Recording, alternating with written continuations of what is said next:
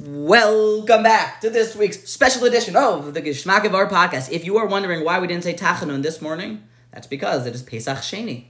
It's because it is a make-up holiday for those that were impure and were unable to capitalize on the first opportunity to bring the Pesach offering. Therefore, today is called Pesach Sheini, or the second Pesach offering. Now, if you look in Parshas Ba'aloscha, the roots of the holiday are where there were few individuals that were impure in the midbar and were unable to bring the korban, unable to bring the sacrifice. The Gemara tells us in Sukkah, Daf Chaf Hey Amud Beis, that why were they impure? They were impure because they were taking care of Joseph's bones. They were bringing his casket out and bringing it with them, so as was promised and promised they would do.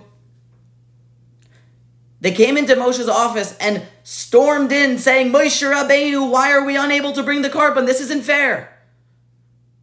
We were osik, we were involved, we were arongetung in something that was important, and yet we're left out.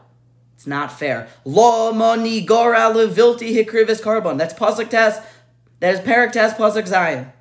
Why should we be left out? Rabbi Yerucham makes the point here.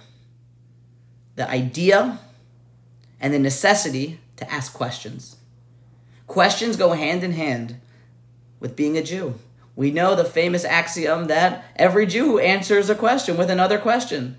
The entire Talmud is one big back and forth of different questions.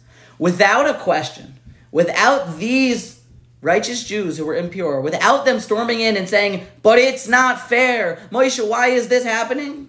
They would not have had a Pesach Sheini. Due to their curiosity and their question asking, or their question that they asked, an entirely new mitzvah was created, a new law, a new mitzvah, because of the question. Now you may say, but asking questions is dangerous. We have Bible critics. We have people that question the veracity of Torah.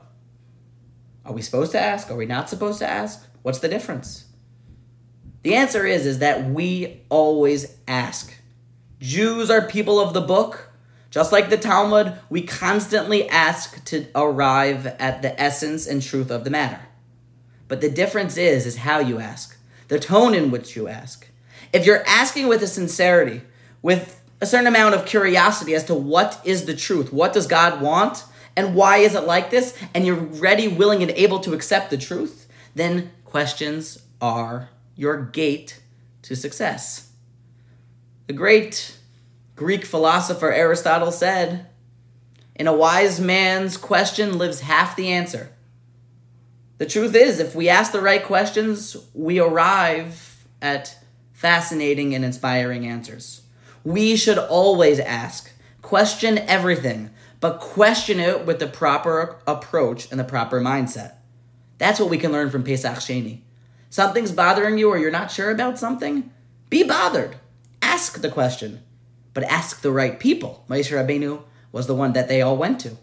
Ask the right people, ask the right question, and ask it with the right intentions. Because with the right shaila, with the right question, you could get the right tshuva.